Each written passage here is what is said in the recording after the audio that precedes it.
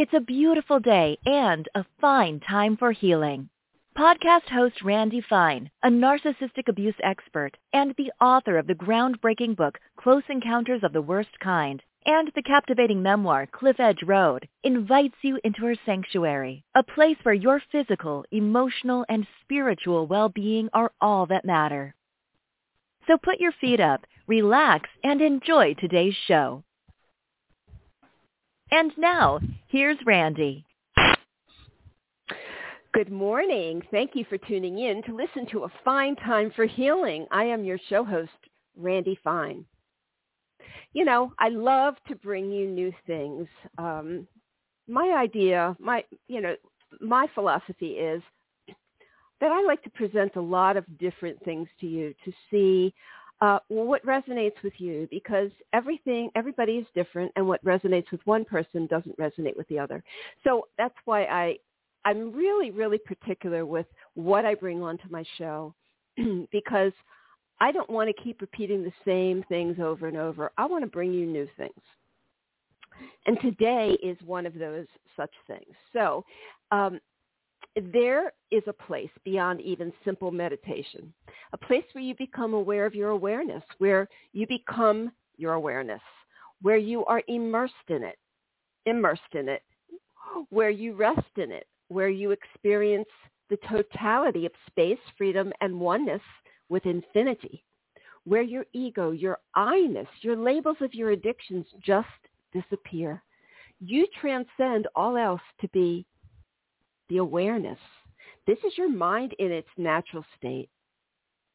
Today's special guest, C von Hassett and Rachel, maintain that once you've stepped over the threshold to experience this awakened state, it's easier and easier to attain it. And there is no going back. Being bogged down in the conceptual mind pales in comparison and holds no attraction. In his book, Entering the Mind, a poetic, illuminating, and deep-diving volume of intense higher consciousness, C von Hassett shows you how to access it and why you must, if your purpose is to seek more than what the conceptual mind offers, the transactional, the material, the emotional. A writer, editor, and publisher of Riot Material magazine, C von Hassett is a decades-long practitioner of Dzogchen, an ancient wisdom practice which points the individual inward towards the recognition of their own mind, the path to awakening. He and his wife, Rachel Reid Wilkie, who is also a skilled practitioner, are committed to bringing Dzogchen to the wider world as a way to open the wellspring of love, joy, compassion, ease, and peace for all humankind. Good morning, Chris and Rachel. Welcome. Good morning, Randy. Good morning, Randy. Thank you for having us on your show today. You are so welcome. It's a pleasure to have you from the Mojave Desert. Okay, so I've never heard of Dzogchen before I received the information from your promotional person. So I'd like to start out by you explaining what this is and how you became involved in it. Well, Dzogchen is an ancient and even timeless wisdom practice that the Tibetans for centuries had perfected and passed down from basically ear to ear, from master to student. And this went on up until the Chinese invaded Tibet in the mid-50s. And that was kind of a benefit to the rest of the world, while it was a tragedy for Tibet, because all these great masters were dispersed throughout the world. And they recognized then that Dzogchen must now become a more popularized instruction that takes you inward into looking at your own mind in its natural state. And this state we're fairly familiar with. We've been seeing it our entire lives, but it's that mind within the mind that does absolutely nothing or seemingly nothing. It's there in the background, and you take note of it when you're drifting off to sleep, or when you're you're like running a marathon and you're just in the zone. And so what the Dzogchen teachings teach you is how to recognize it, and this is critical. If you don't recognize it, then just keep slipping past us. But once you recognize it, then the teachings tell us to go in there and just sit down and observe it. And while you're observing it, the wisdom of yourself begins to rise within, and it begins to inform who you are. And it's just a beautiful practice. It sounds beautiful. And so how did you and Rachel become attracted to this beautiful practice? Well, I was introduced to Dzogchen by Chris. So maybe, Chris, you explain how you first came about it many decades ago now. Yeah.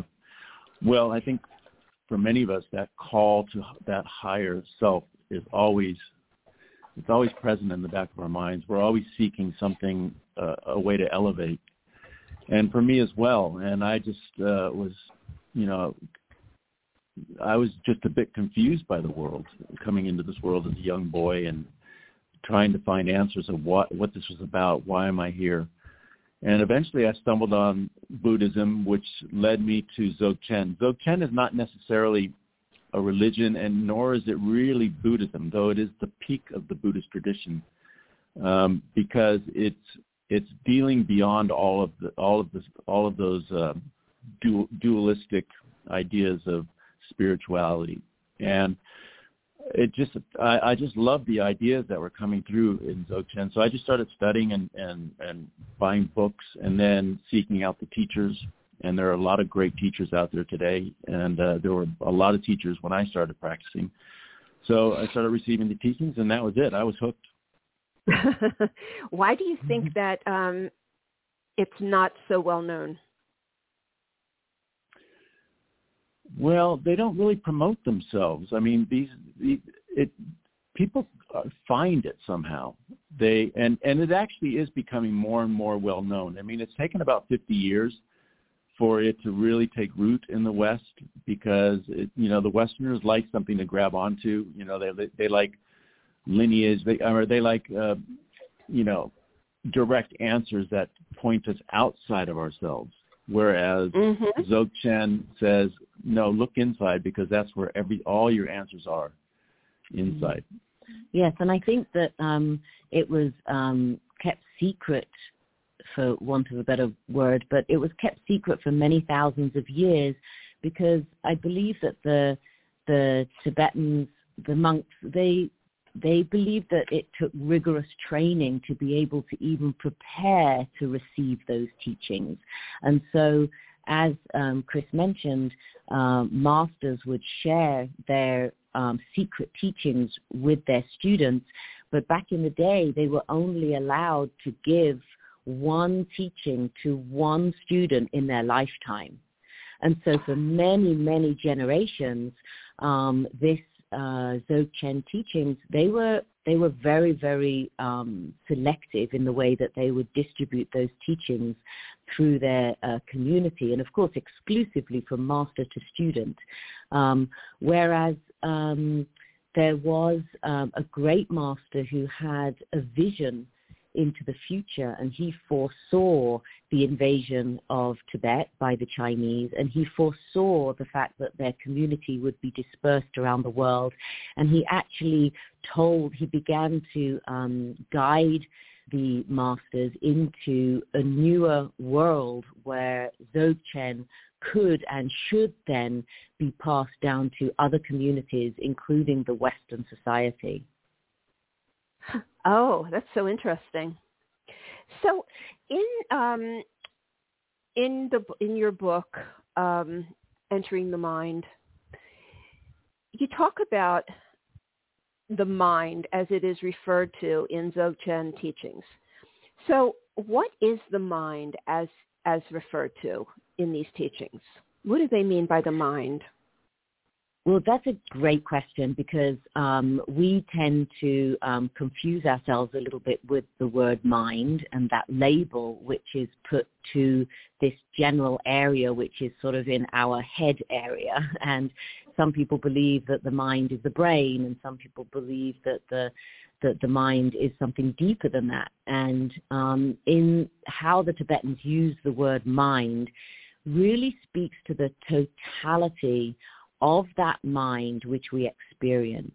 And within that mind, there is not only the conceptual mind, which is our habitual mind. It's the mind that we think with.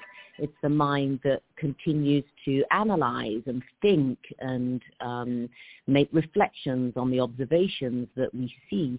So we do definitely have a mind which is connected to our five senses. It triggers our emotional network. It triggers how we respond to sight and smell and sound, etc. But there is also another side to that mind, and that is what the Tibetans refer to as the non-conceptual mind. And this is the non-conceptual mind beyond all that, which is our natural state of mind. And this is really the space within our mind which is completely and utterly at one with consciousness. And the Tibetans use this word mind because they don't see the thinking mind and the spacious mind as being two different minds. They are all born of the non-conceptual mind. And so Chris and I often refer to the mind as in the thinking mind with a little m, and then the mind as the conscious mind with a big M. Okay. So the only experience that I've ever had with my mind being completely blank was through transcendental meditation. And at a time where, it just blanks out. There's nothing else there but space.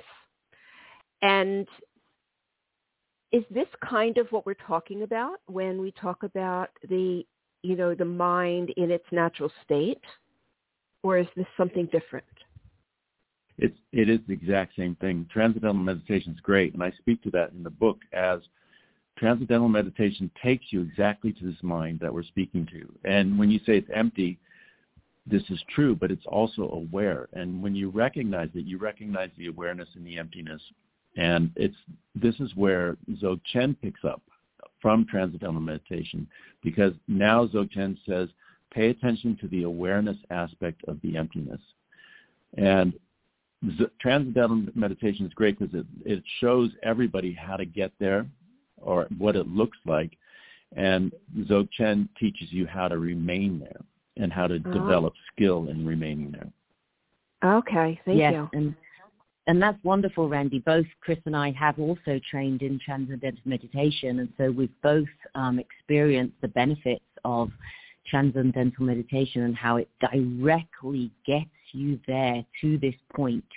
And so working the two in tangent is an extremely beautiful practice. It sounds really beautiful.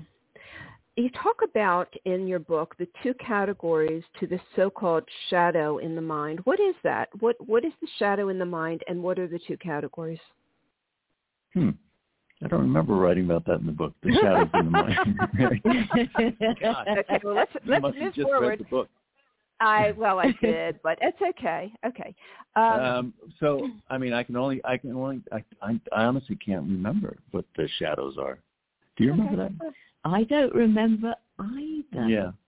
Okay. Well, I pulled it right out of your text. That's okay. No worries.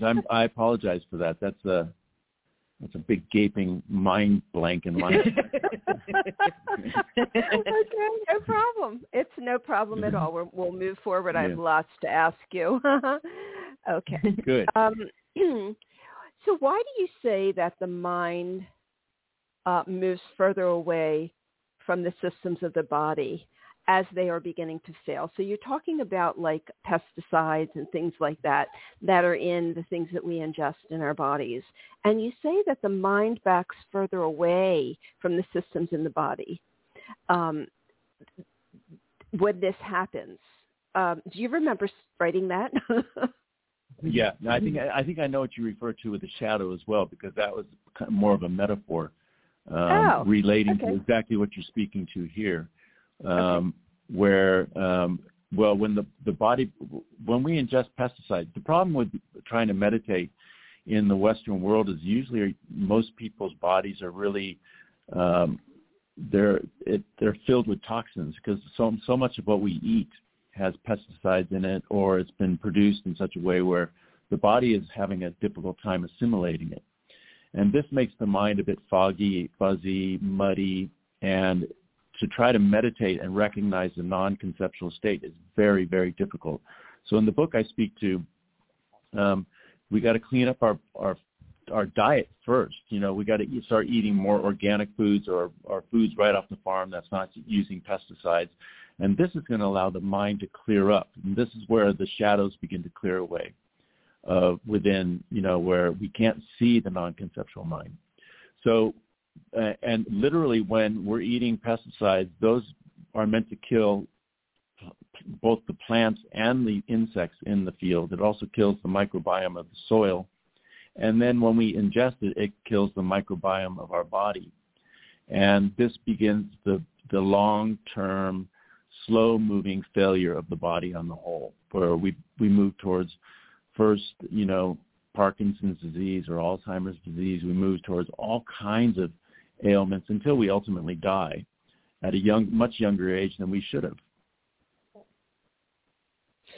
So you say that the mind sort of moves further away from the body as it begins to fail. And what do you mean by that?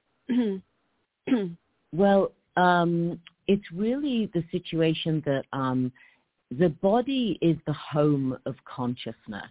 So the body grounds our minds and grounds our consciousness. And so when our body is has toxins in it, and it has a state of elevated contamination and pollution within it, then the mind will retreat to the furthest corner of our body to almost protect itself, almost to still be the remaining living essence of our being. And so the more that we are riddled with pollutions and contamination, the further away, in effect, our mind and our consciousness will be. Whereas when we clean up, our body is then this beautiful, clean vessel that can hold and give home to our consciousness. And that will allow us in this human form to have a more direct, closer contact to our mind, and therefore mind practices, and therefore connect with our consciousness. Okay, that makes sense.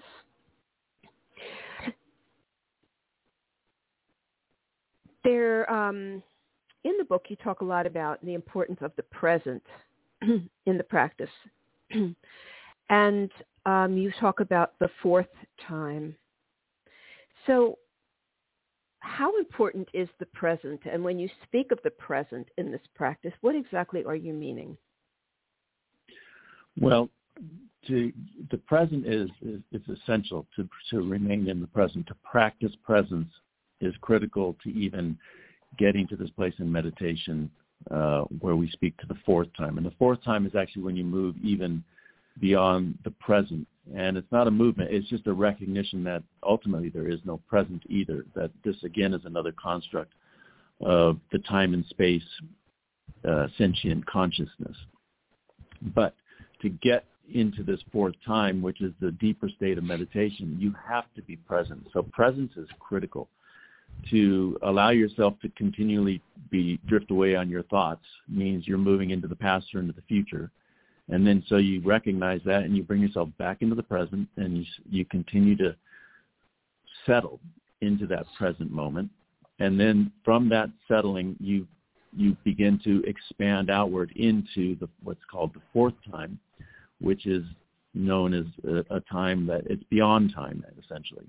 And this is where the non-conceptual mind resides. Mm-hmm. There's a beautiful phrase in a book that I read by one of the great living Tibetan masters, Sonyi Rinpoche. And he says in this chapter, of course, after many, many teachings on how to bring presence into your everyday moment, everyday activities, he says, bring and of course in your meditation, bring everything into the present. Bring everything. Bring your thoughts into the present. Bring your body into the present. Bring your mind into the present. And then let go of the present. And it was so beautiful when I read this. A light bulb went off in my head, and I just got it. And I thought, wow, that is so profound, because the present is also a construct of our minds. And so once you let that go, at that point, as Chris says, you are then residing in the fourth time. And why did they call it the fourth time? Do you know? Well, because you have the three times of past, present, and future. Ah, so the okay. fourth time is that, yeah. Got it. I understand. That makes sense. Okay. All right. Now, is this a state of mind that we can exist in, or is this a state of mind that we want to be able to tap into in order to connect ourselves to this non-conceptual mind? Because is this something we can live in on a daily basis, this non-conceptual mind? Yes. Yes. So it's something that we have within us. So the non-conceptual mind is something that we all have, but it's clouded by the conceptual mind. And so with meditation practice and with mindfulness practices, what we are seeking to do is to calm down the conceptual mind to the point where the non-conceptual mind then reveals itself to us. So it's something that we have within all of us. We're born with this innate nature, but we don't see it, and we don't relate to it, and we don't connect with it on a daily basis because we haven't been trained in how to release it. So this is something that does take training, and as you know, as a fellow practitioner of meditation, it takes time. It takes time, and little bits every day is what can train us into calming the conceptual mind, so that this greater mind can be revealed to us. And it's to remain in it all the time is the goal. And this is what's known as awakening. And so, people are traveling all over the world to find awakening, to go to India, spend a year in India because they want to enlighten.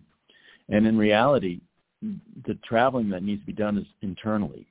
And it does take practice, and it's very difficult to remain even for a couple minutes in this non-dual state, because the conceptual mind is fierce. It's always popping back in. It's always pulling us out of the present moment. But with training, it's like learning yoga. It's like learning how to cook or ride a bike. It really does take practice. And with practice, you spend more and more time there. And as you spend more and more time there, you watch the conditions of the daily world kind of disappear. Anxiety disappears and depression disappears. And with that, you become even more present and more in the moment. And so it becomes a cycle so hopefully within a few years or within a few decades, you can really reside in this non-conceptual state for most of the day. Mm-hmm. And the great Tibetan masters, they have trained, of course, not only in this lifetime, but also previous lifetimes. And when they are fully enlightened, they are literally in this state 24/7. So they are in this state in their waking life, in their dream state, and from every single second that they are in this human form, they are actually fully enlightened into this, into the nature of their own mind. The Dalai Lama, for instance, is one of those guys, and you would never know that he's fully enlightened, but he totally is. I mean, everybody who knows him says he's absolutely one of these awakened individuals. And he's a practitioner of Dzogchen. Yeah. Yes. Oh, really? Yes. And is it possible to integrate yourself into this, very physical, material world, this world of duality, with this kind of mindset? Can we integrate ourselves into it? Yes?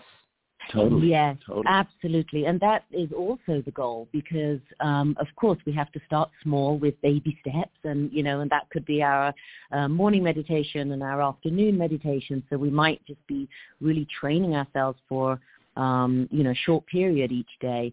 But the goal is to bring that mindfulness and bring that awareness into every single daily activity and every single relationship, every single interaction. And of course, the obstacles and challenges that this three-dimensional realm brings to us each day, that's our chance to practice, and that's our chance to bring awareness and bring our mindfulness into every single moment of our day.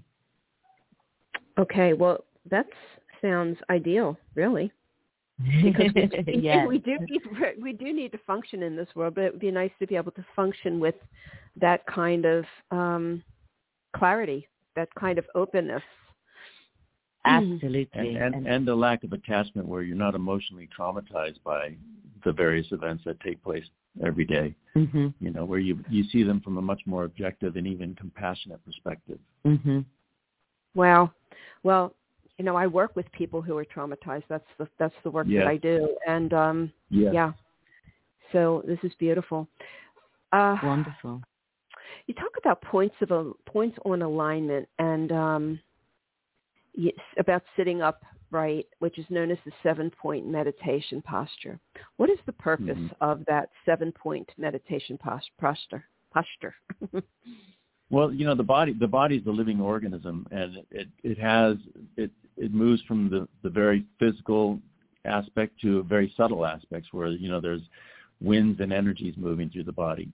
And if the body's kind of slumped over or lying down, then you get some blockages, energetically speaking. So when you're sitting up in the 7-point posture, which is that traditional meditation pose you see, your back is straight, and your butt is on the ground, and it allows for the grounding energies of the earth to really kind of secure that energy within the body, but it also allows the crown chakra to be receiving the energies of the universe, and they move through the body in a very natural, easy way without getting stuck anywhere. And what this does, it allows the mind to settle a little bit more quickly and easily. You don't have thoughts coming in that are taking you in and out of meditation, because thoughts often are a result of blockages. You'll notice if you're really just feeling stuck, that some of your thoughts are really front and center. But if you're feeling, liberated and light, you're more with your heart awareness rather than mind awareness. And so sitting upright is just one element of the practice that kind of lends itself to clearer thinking. What other elements lend itself to clearer thinking? Well, training is another element, just learning how to settle the mind, learning how to observe the mind, so that you recognize that you are thinking, that you've just spent 5 minutes thinking about a conversation you had with somebody at work that day, and then pull yourself back. So the training is another thing. Being observant of the breath is another thing. There's multiple things you can do to just quiet the mind. Getting yourself in a nice quiet space is very important too, especially when you're early in your practice, finding that place where you feel safe, you feel comfortable.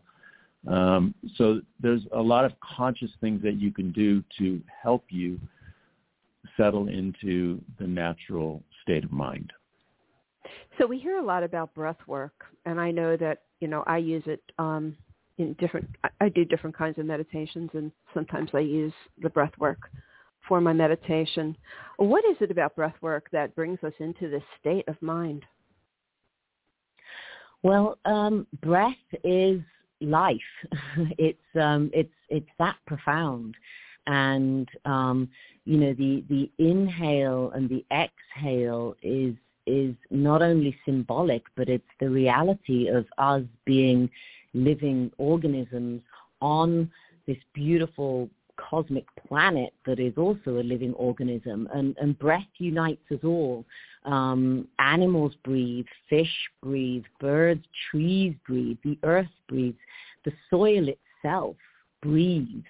And we breathe too. And breath is something that is so universal that it unites us all. And it literally is the giver of life. And I think when we focus on our breath, we are aligning ourselves with the magic and the beauty of simply being alive. And there is nothing more profound and more beautiful than that. I also find that the breath is that one thing that is the bridge into the non-conceptual state. So when you're in the conceptual state, you're settling into meditation and you're using the breath to settle the body and mind. Then when you actually make the movement into the non-conceptual state and you're resting there and you're observing, the breath is still present and it's still a vibrant and vivid connection into the physical body. And so even when the physical body basically begins to moves from awareness being in the body to the body being within awareness, the breath is still the present bridge between the two. So the breath is essential. Mm-hmm. Well, that makes sense. What are the two practices that aid us in the recognition of our minds in their natural state? Would that be what we're talking about, the practices of breathing, sitting, points of alignment and things like that? Or, I'm pulling these things out of your book, so I just want to see if this is something different or if it's something we've been talking about, the two practices that aid us in the recognition of our minds in the natural state. Yeah. I only know of one practice, and that practice is Dzogchen, because the practice is it's somebody pointing it out to you, and the book does this as well. The first chapter of the book is kind of a fable, and the questions that are asked in that chapter are they're called the pointing out questions, and they literally point you, the practitioner, toward recognizing the mind that we don't pay any attention to. Then, so we're using breathing to settle the mind and let that mind reveal itself. But then it takes somebody to actually point it out to you and say, look, guys, this is it. And once you recognize it on your own and you begin to become familiar with it, then you don't need anyone to point it out to you anymore. Now you know it. And now your rest of your practice is just learning to settle into it and become familiar with it. Mm-hmm. You talk about the I, looking for the I, the own sense of I, the absence of I. Are we talking about ego here? Yes, absolutely. And it's that same ego that creates labels. It's that same ego that calls ourselves a certain person or an identity. We're so attached to our identity, especially in the Western cultures, that we create stories about who we are. We create stories about who we believe we are. And this is all coming from the place of ego. And this I that we refer to, it's something so deeply embedded in our culture, in not only our culture, but also as human beings. Our whole perspective on the world is from this point of I, and it's ego. And that's not to say that ego is evil. Ego has a pretty bad rap in our wellness and wellness being societies. Ego serves a purpose being a human form on this planet. It protects us from danger. It can enliven communication and enliven communities. But ego, when our being is ruled by ego, that is when ego becomes problematic. And when we perceive our world with the I entity within us, then this is where we start to begin behaving in nihilistic terms. So I'm sure Chris wants to expand on this, but there's a beautiful chapter in the book called I Entity, and you speak quite deeply to this. Mm. Yeah, I think the ego. The ego is actually the lifting point. We come into this world with our egos, and this ego drives us in many directions. It also drives us towards spirituality. And so ironically, it's this movement towards spirituality that will ultimately swallow the ego and hopefully shed it from our being. Because in the end, we want to move past this I, which gets in our way of recognizing who we are as eternal beings. And so it's just a continual process of working with ego, working with the I, to help us move towards a place where there's no I. So was ego supposed to be part of the human condition when when humans were created? If we're always trying to if we're always trying to sort of tamp it down or move it aside, I wonder why we have it to begin with. Well, I think that's because this challenge that we're faced with is that which actually helps us grow. And it's actually that which reunites us with our spiritualism. I do believe many, many thousands of years from now, but hopefully sooner, that we will become a conscious species where everybody is enlightened, and we will be living in this union with our spirituality that we have since been separated from. But the challenges that the ego brings to us are those exact opportunities that allow us to learn and reaffirm and reconsolidate ourselves with our spiritual path. Yeah, it is a challenge. I mean, I guess it's a part of our growth, because that's right. Right. Mm-hmm. I totally agree. There was a story that somebody told me. I'm sure you might have heard it. But there was a lady who found a cocoon, and inside was a caterpillar. Obviously, in the metamorphosis process, in the process of becoming a butterfly. But the lady was watching this cocoon, and she saw that this butterfly started to emerge, and this, the head came out and the first part of the body came out, and she was watching this butterfly come out of the cocoon, and the butterfly was struggling, like really pushing with all of its might, pushing and pushing to get out of this cocoon. And she felt sorry for the butterfly. She felt pity for the butterfly. So she got a tiny little pair of nail scissors, and she started clipping away the cocoon so that the butterfly could be released quicker. Well, the butterfly came out, and what happened is that because the butterfly, the full body of the butterfly had not been compressed through the tiny opening of the cocoon, then all of the liquids and fluids had not been properly dispersed through to the wings of the butterfly. So when this butterfly was effectively released too soon from the cocoon, the butterfly had no strength in its wings to fly. And so the butterfly actually never flew and died as a result of it. And as a metaphor, it sounds terribly tragic, but this is the essence of who we are. Through our pain and through our suffering, we grow in exactly the way that we need to grow. Yes. And I think it's important that we accept that about ourselves and each other, because, in the work that I do, I see a lot of people who are trying to help other people with their pain, to feel so sorry for people's pain that they want to take it away from them. And in that effect, they don't really help the person at all, but they feel as if they are, right? Yes, that is so true. That is so true. And however painful it might be for us as witnesses to, observe others going through this pain. But what we can do is hand them a tool and show them a tool and show them a skill and say, if you choose to train yourself in this skill, or if you choose to learn how to use this tool, then you can help yourself.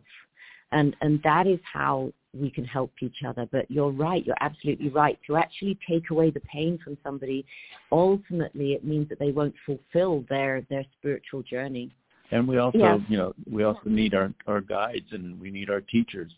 You and your profession, Randy, are helping so many people, I'm sure, to help as a guide, to show them how to work with their pain. But you can't take their pain away from them, because then they've learned nothing. but you can guide them through the steps so they can awaken into a higher level of being as a result of their pain. Yeah. Right. Exactly. Thank you.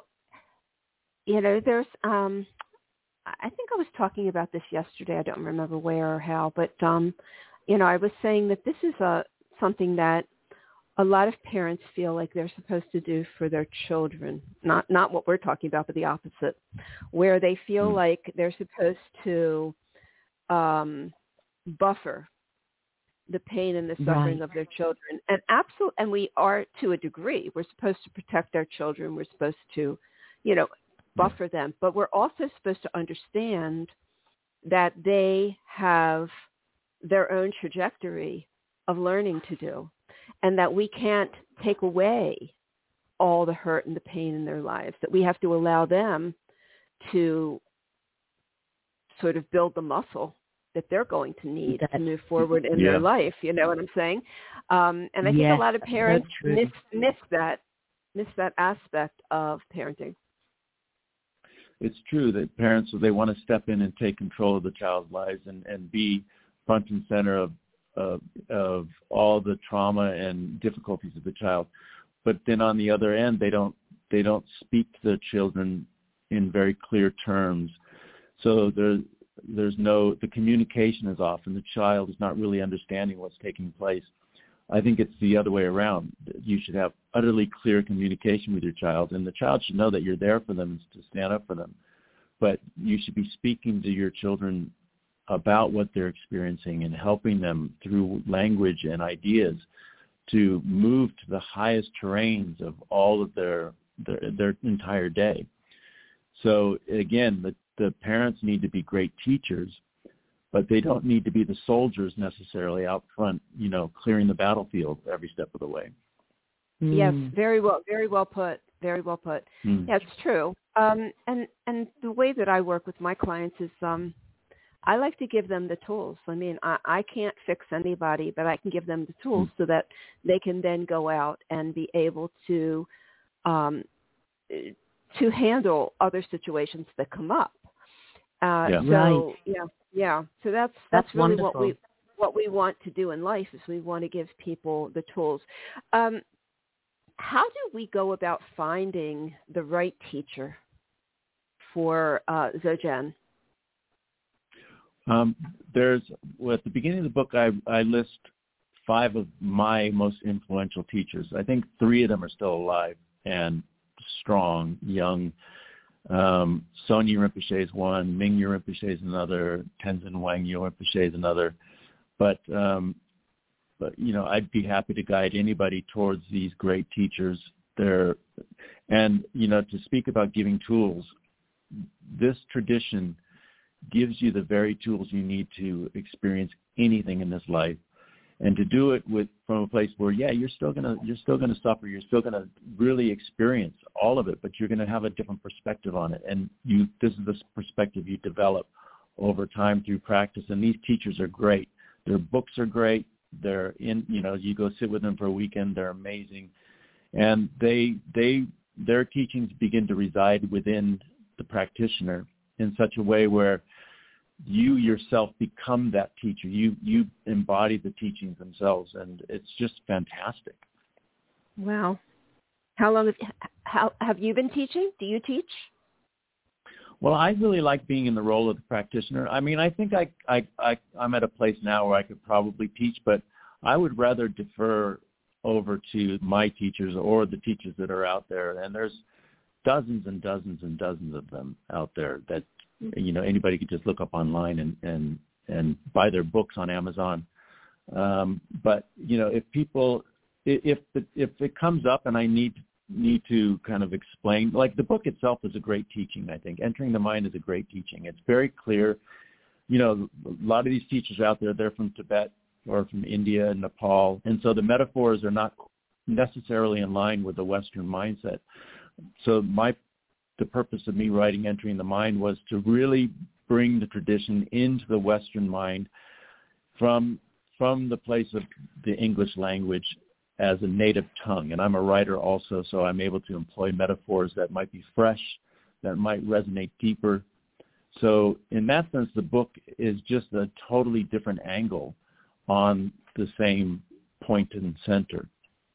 So the book itself is a great teaching, I think. But if you're looking for a great teacher, I think these guys are out there and they're everywhere.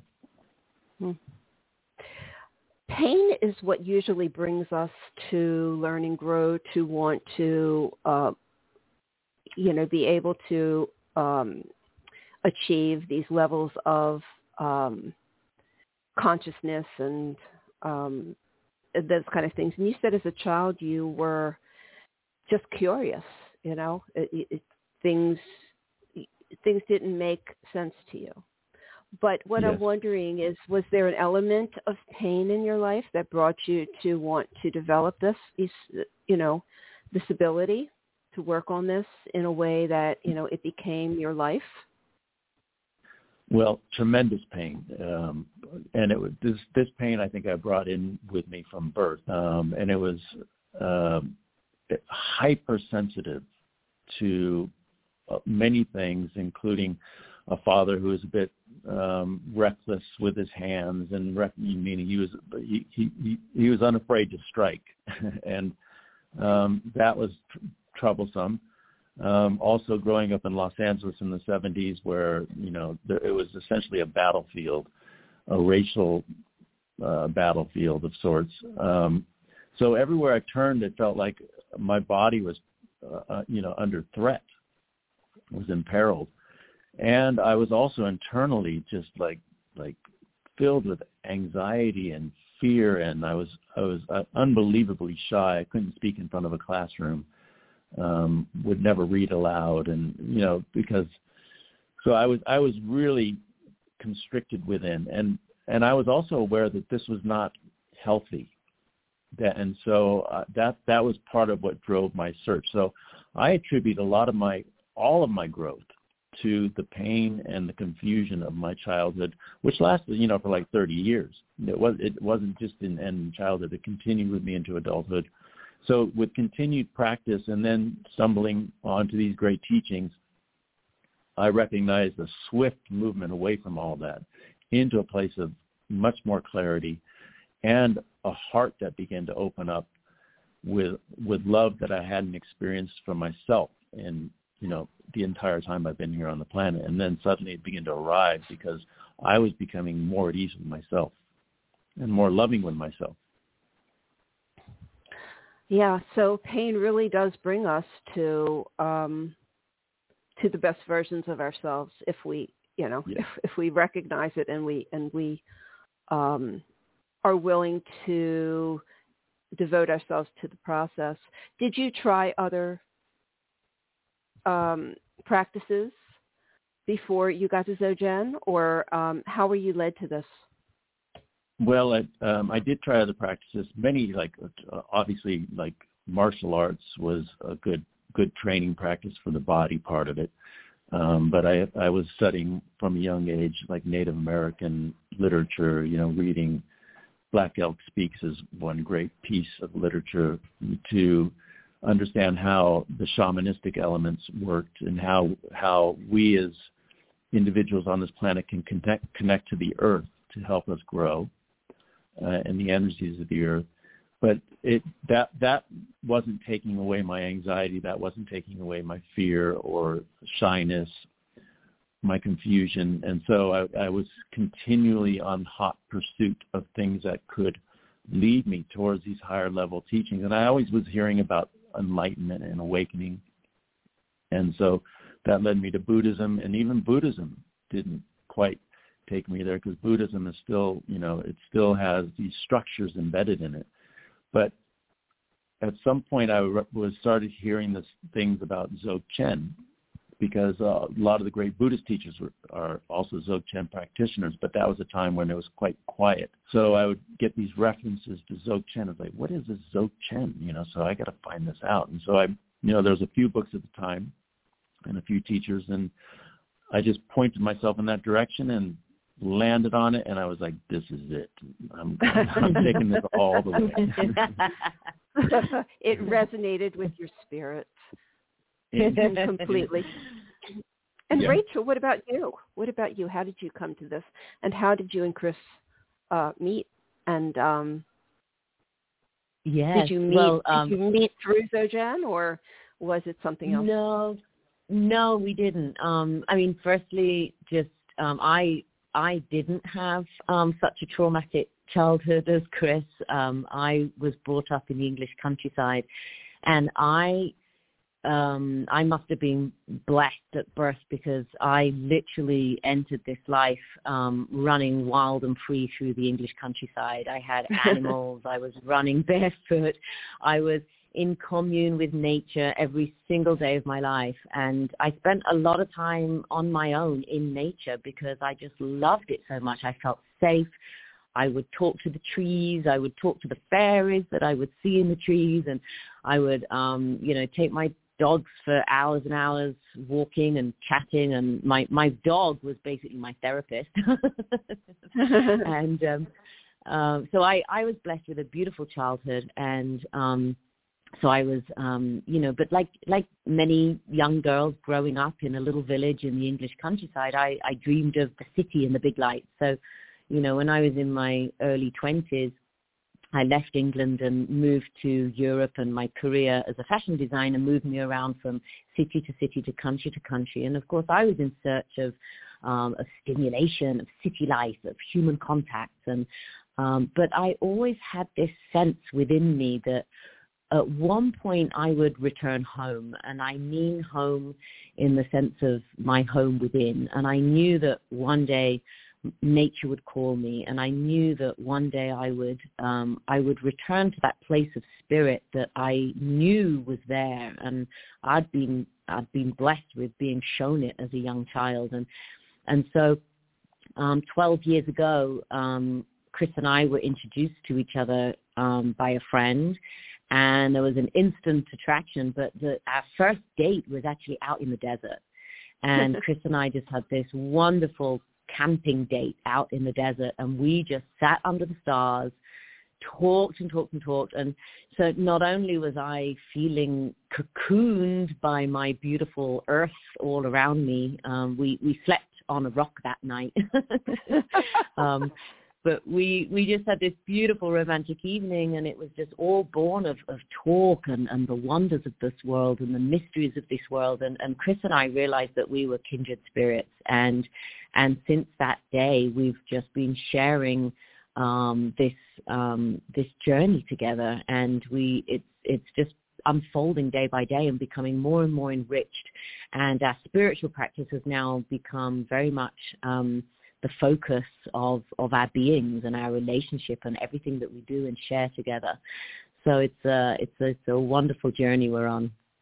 How fortunate that you found each other. Yes.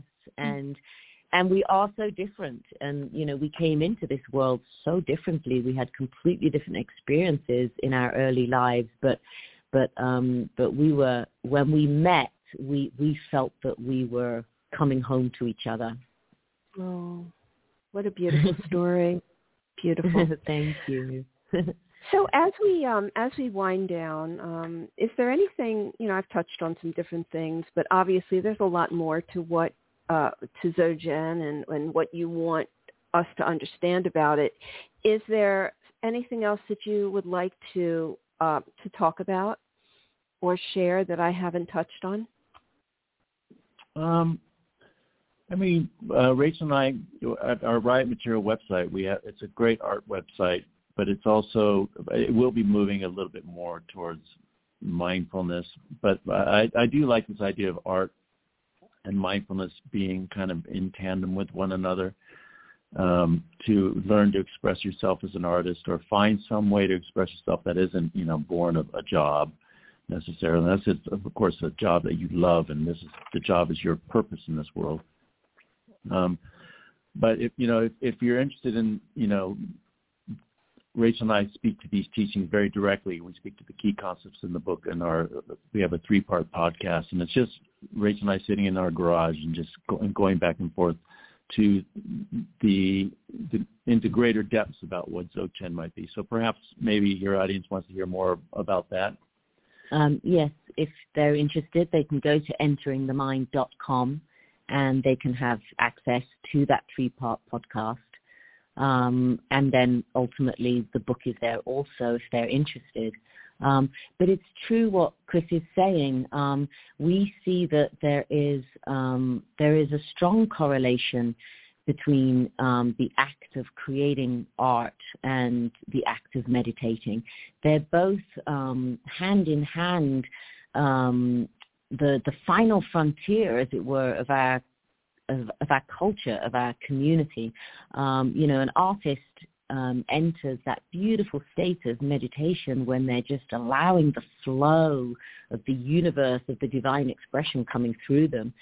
And at the same time, a meditator is opening their creativity within them to reach those higher states of meditation. So doing what you love and opening up your heart to that flow and expressing yourself in any creative form is key to just opening yourself to this spiritual journey. And we support the arts, and we support any practice that anyone chooses to embark upon along their journey. And so I think that's definitely where we're coming from. It's wonderful. I had a guest on recently who was talking. She was an artist, but she was talking about trying to find the paper because I don't remember exactly what she called it, flow drawing or something like that. And she was saying that we all have the artist within us, but that we are all hung up as to what happens when our pencil hits the paper. And so she was saying when we close our eyes and we just put a pencil in our non-dominant hand and just start drawing, how meditative that is, and how when we look at it, how profound what we draw is. So I thought that was really beautiful. That's so true. I it's totally so beautiful. And I write poetry, and that's exactly how the poetry comes to me. And I remember even when I was a young woman, I would deliberately put the pencil in my left hand, and the poems would come out of my left hand. I'm right-handed. And I would often switch the pencil and just see what would flow out of each hand. And I actually felt that they would each flow in their own way, and one was slightly easier to read than the other.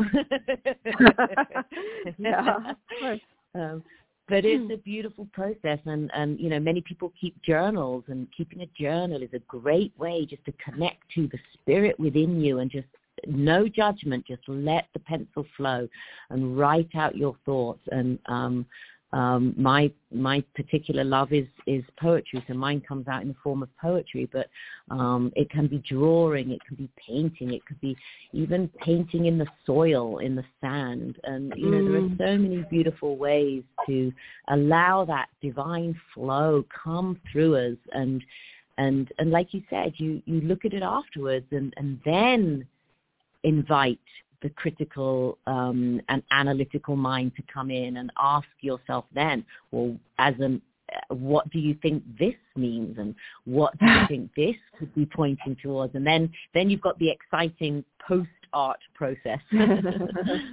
I found that she calls it stream drawing, which I really like. Yeah. Stream drawing. Yeah, it's nice. It's a nice way to say that. I love that. Yes. She teaches this. That sounds wonderful. You don't really need to teach it because it's something we can all do. But I loved it. Right. So, right. Beautiful. So we are we're out of time. But wow, what a great conversation, Randy. Thank you so much. Thank you, Randy. You're that was welcome. just so wonderful to talk to you, and Chris and I are just so grateful to you and all of the work that you're doing. Your work is so important, and thank you for doing that and committing yourself to that. That's just wonderful. Thank you. And I look forward to learning more about Dzogchen, and it's inspired me to want to go do some TM today.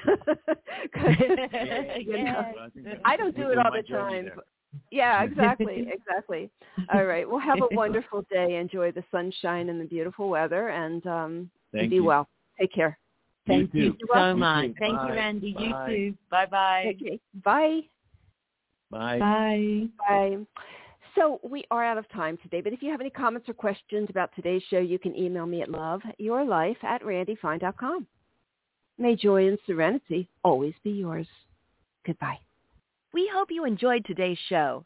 Visit randyfine.com, RANDIFINE.com, and be sure to sign up to receive updates on the latest blog posts, events, and upcoming shows. Thank you for listening.